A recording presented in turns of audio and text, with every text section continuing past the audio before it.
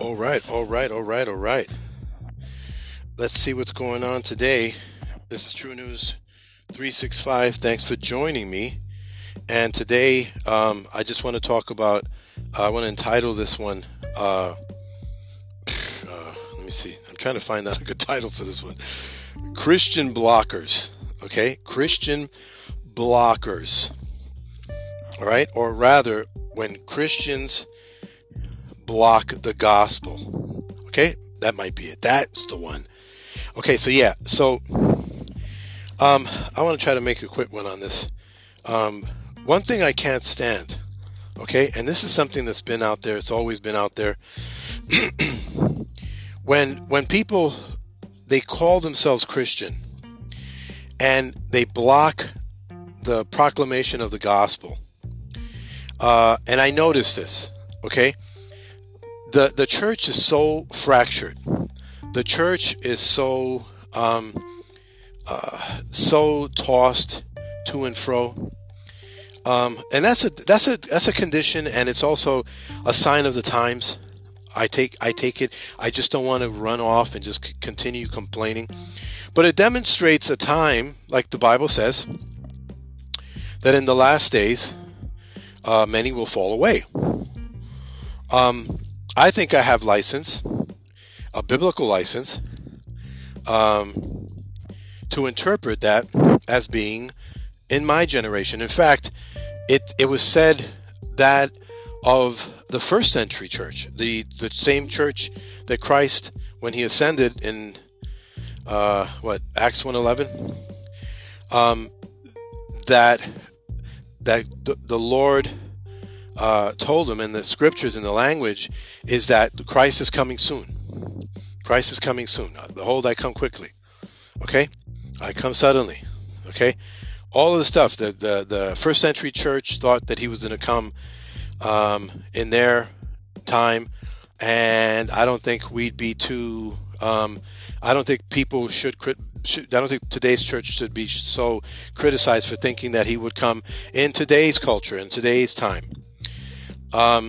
I think the language of the scriptures is for everyone to believe and to expect him, that he would return at any time. Okay? So that's not an anomaly in Christianity. That's not an anomaly in the church in terms of doctrines or teachings or expectations. It also says that keeping yourself pure because he can come, at any time. That's understood.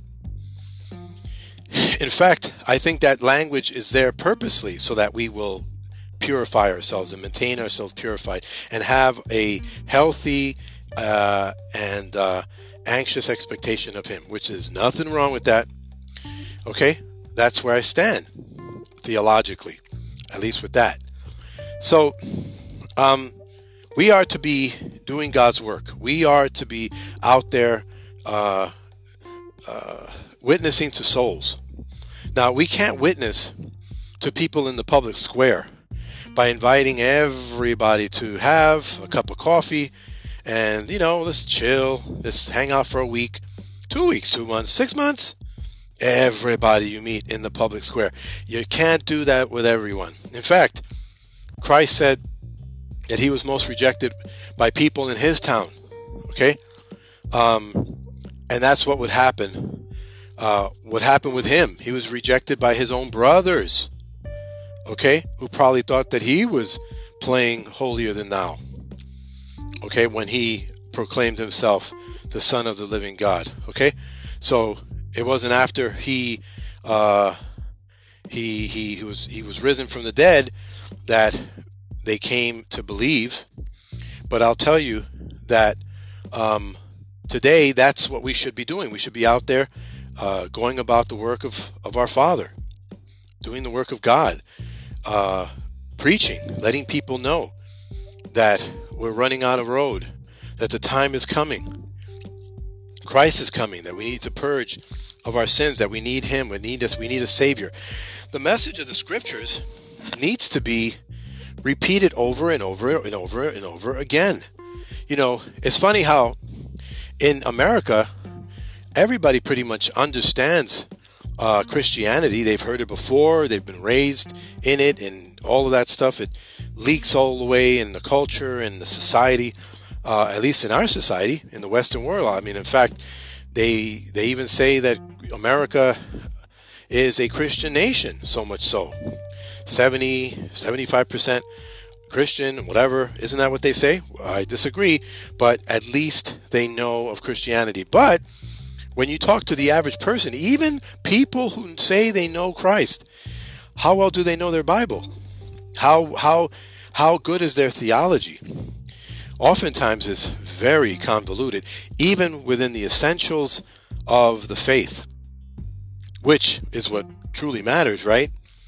Who God is, who we are, our sin, His holiness, Him needing to be our Savior, believing in His resurrection, believing that He's the Son of God, what all of that even means towards our salvation and our justification in Him, all of that.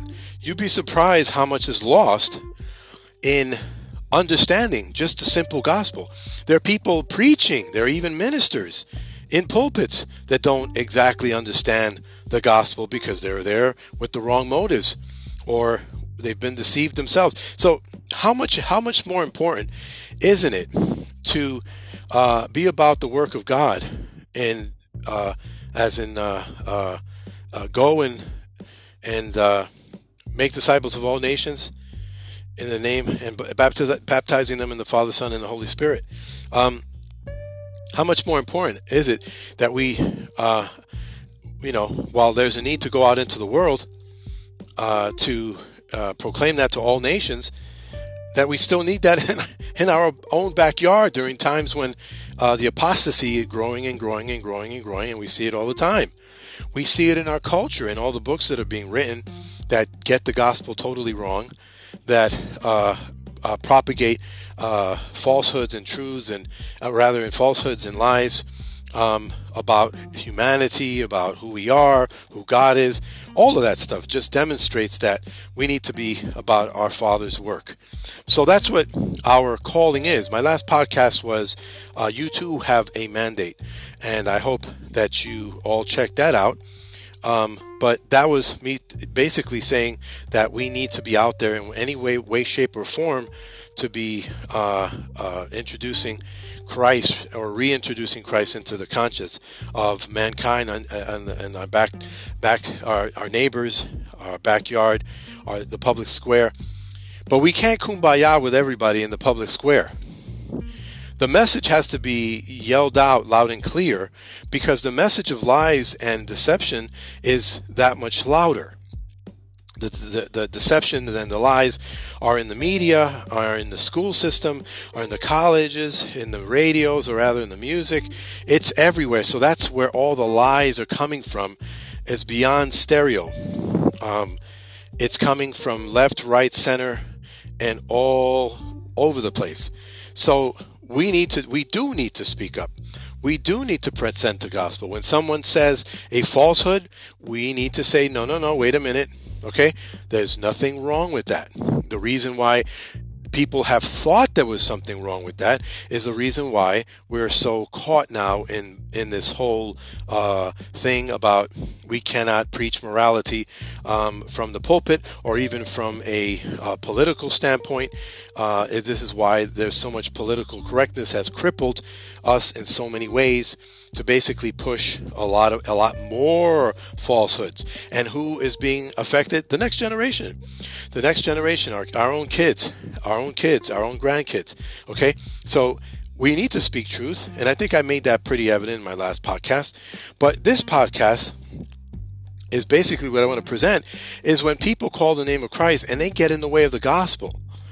And you're talking to them, and you're sharing the gospel with someone, and you're telling them the things of truth, and you've got somebody propagating lies.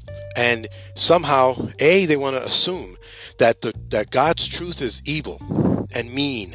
And because you are standing for truth and declaring truth, not your truth, by the way, God's truth. And how do you know it's God's truth? Because it goes straight to the scriptures. And yet, you're being unloving. You're forcing something down somebody's throat. Your opinion Just you smelling Christian is offensive to the world. Okay? So what makes you think, why are people so into this thing? And then these are people that call on the name of Christ. These are people that call themselves Christian. I mean, I know to an extreme stance, to an extreme degree, and perhaps not so extreme, that some of these people who see this way, think this way, are people, A, not proclaiming God's truth themselves, and B, they may not even be Christian. Okay? They might think they're Christian, but they've latched on to some kind of morality and religion that suits themselves and makes them feel warm and fuzzy during the day. And that's all they care about. Somehow thinking that the world will pat them in the back and thank them, even to the point of the extreme where they're escorting them to the gulags. Okay? Just for once at some point in their life doing a tweeting that they love God. Okay? See, that these are the people that I'm talking about, the ones who compromise. The ones, I mean, you're either in all the way or you're out all the way. Okay? You're either going to stand on the truth or you're going to be, run off with your tail between your legs and not be in the conversation at all. But it's not so much that. The people won't stand and leave the Christian to do what their conscience and their heartfelt obedience to God tells them to do. Instead, they're refereeing and getting involved in the argument, accusing the Christian of being mean. This whole idea of being mean. Oh, but Christians have done so many bad things. Oh, but the church has done this. Oh, but wait a minute. Aren't you and I supposed to be different than that? Why are you lumping yourself? Why are you lumping me? Okay, with the church of the sin, of the bad church. Okay? Because I'm talking about the church that God says that the gates of hell will not prevail. The one that he says he's coming for when he comes again. The one that he's purifying to be his bride. So what church are you talking about? Well, you're using the arguments of the world in order to distract, in order to get in the way of the proclamation of the gospel. Okay? So if I quote scripture, all of a sudden I'm a bad guy. All of a sudden it's flipped on its head that what I'm doing is hateful. Well, that's the argument again. That's the argument of the world. That's what the world would want you to think. And now they've got Christians, supposed Christians, agreeing with them and doing their own little bidding for them, which is so ridiculous. And I come across this all the time, and I know people who actually do evangelism in the streets run into these people all the time. Oh, I'm Christian, and you're doing it the wrong way. But they never quote scripture. 2, they never tell you their methodology. They never tell you how they do it. And 3, whenever they do, they always talk about, this whole salt and light thing. You got to come with people, and they have to grow on you, and you have to grow on them, and they have to see Christ in you. How are you supposed to do that in the public square, where you're preaching to huge crowds of people and letting them know that Christ loves them and that Christ is coming again, and all of this? How are you supposed to do that? I mean, I can understand if you're family members and your neighbors, but like I said before, Jesus himself said a prophet is never accepted in his own city, in his own town, and among his own people. That's actually the opposite of what is true. Usually, your brothers and sisters are your worst critics. Usually, the people closest to you are the ones that don't often accept you. Okay? And what happens if they tossed you out, if you're being persecuted for the truth, even within your own circle?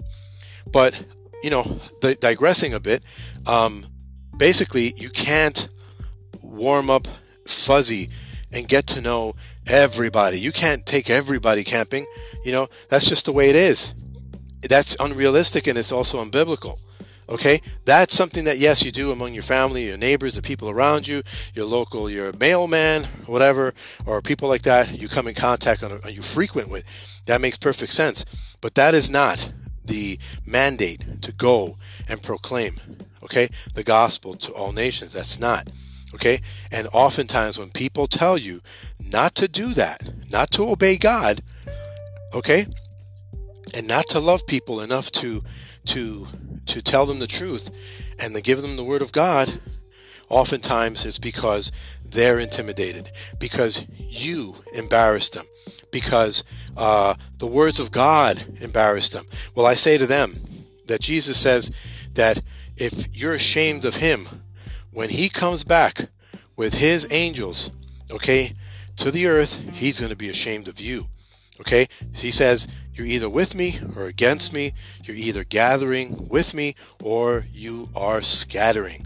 That's what you have to ask yourself. What is it that you're scattering? I could understand if you come and you're talking from your words, from your opinions, from your theology. No, but when we come, we speak Christ. Paul said, I know nothing but Christ crucified. That's it. That's all that should be in my mouth. Christ, him crucified, and what he's done for us. That is good news. The Bible says, blessed, how beautiful are the feet of those who bring good news and glad tidings. Okay, that is the attitude that should exist among believers and among people who you're bringing the good news. It takes nothing but the most purest, especially in this evil generation. If you're out there telling the people the truth, and you're standing in front of people and telling them the truth, Christ's truth, of which the type of truth that he got crucified for, stoned for, punched for, kicked for, beat for, whipped for, crucified for, tortured for.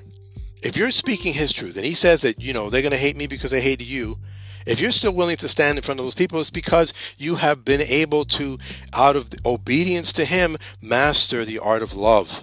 Okay, because the love, he says, pure love casts out all fear. Okay, that's what it's all about. The more you love, the less you're going to fear. Your son falls in a pool, you can't swim, you're jumping in anyways. That's what I'm talking about.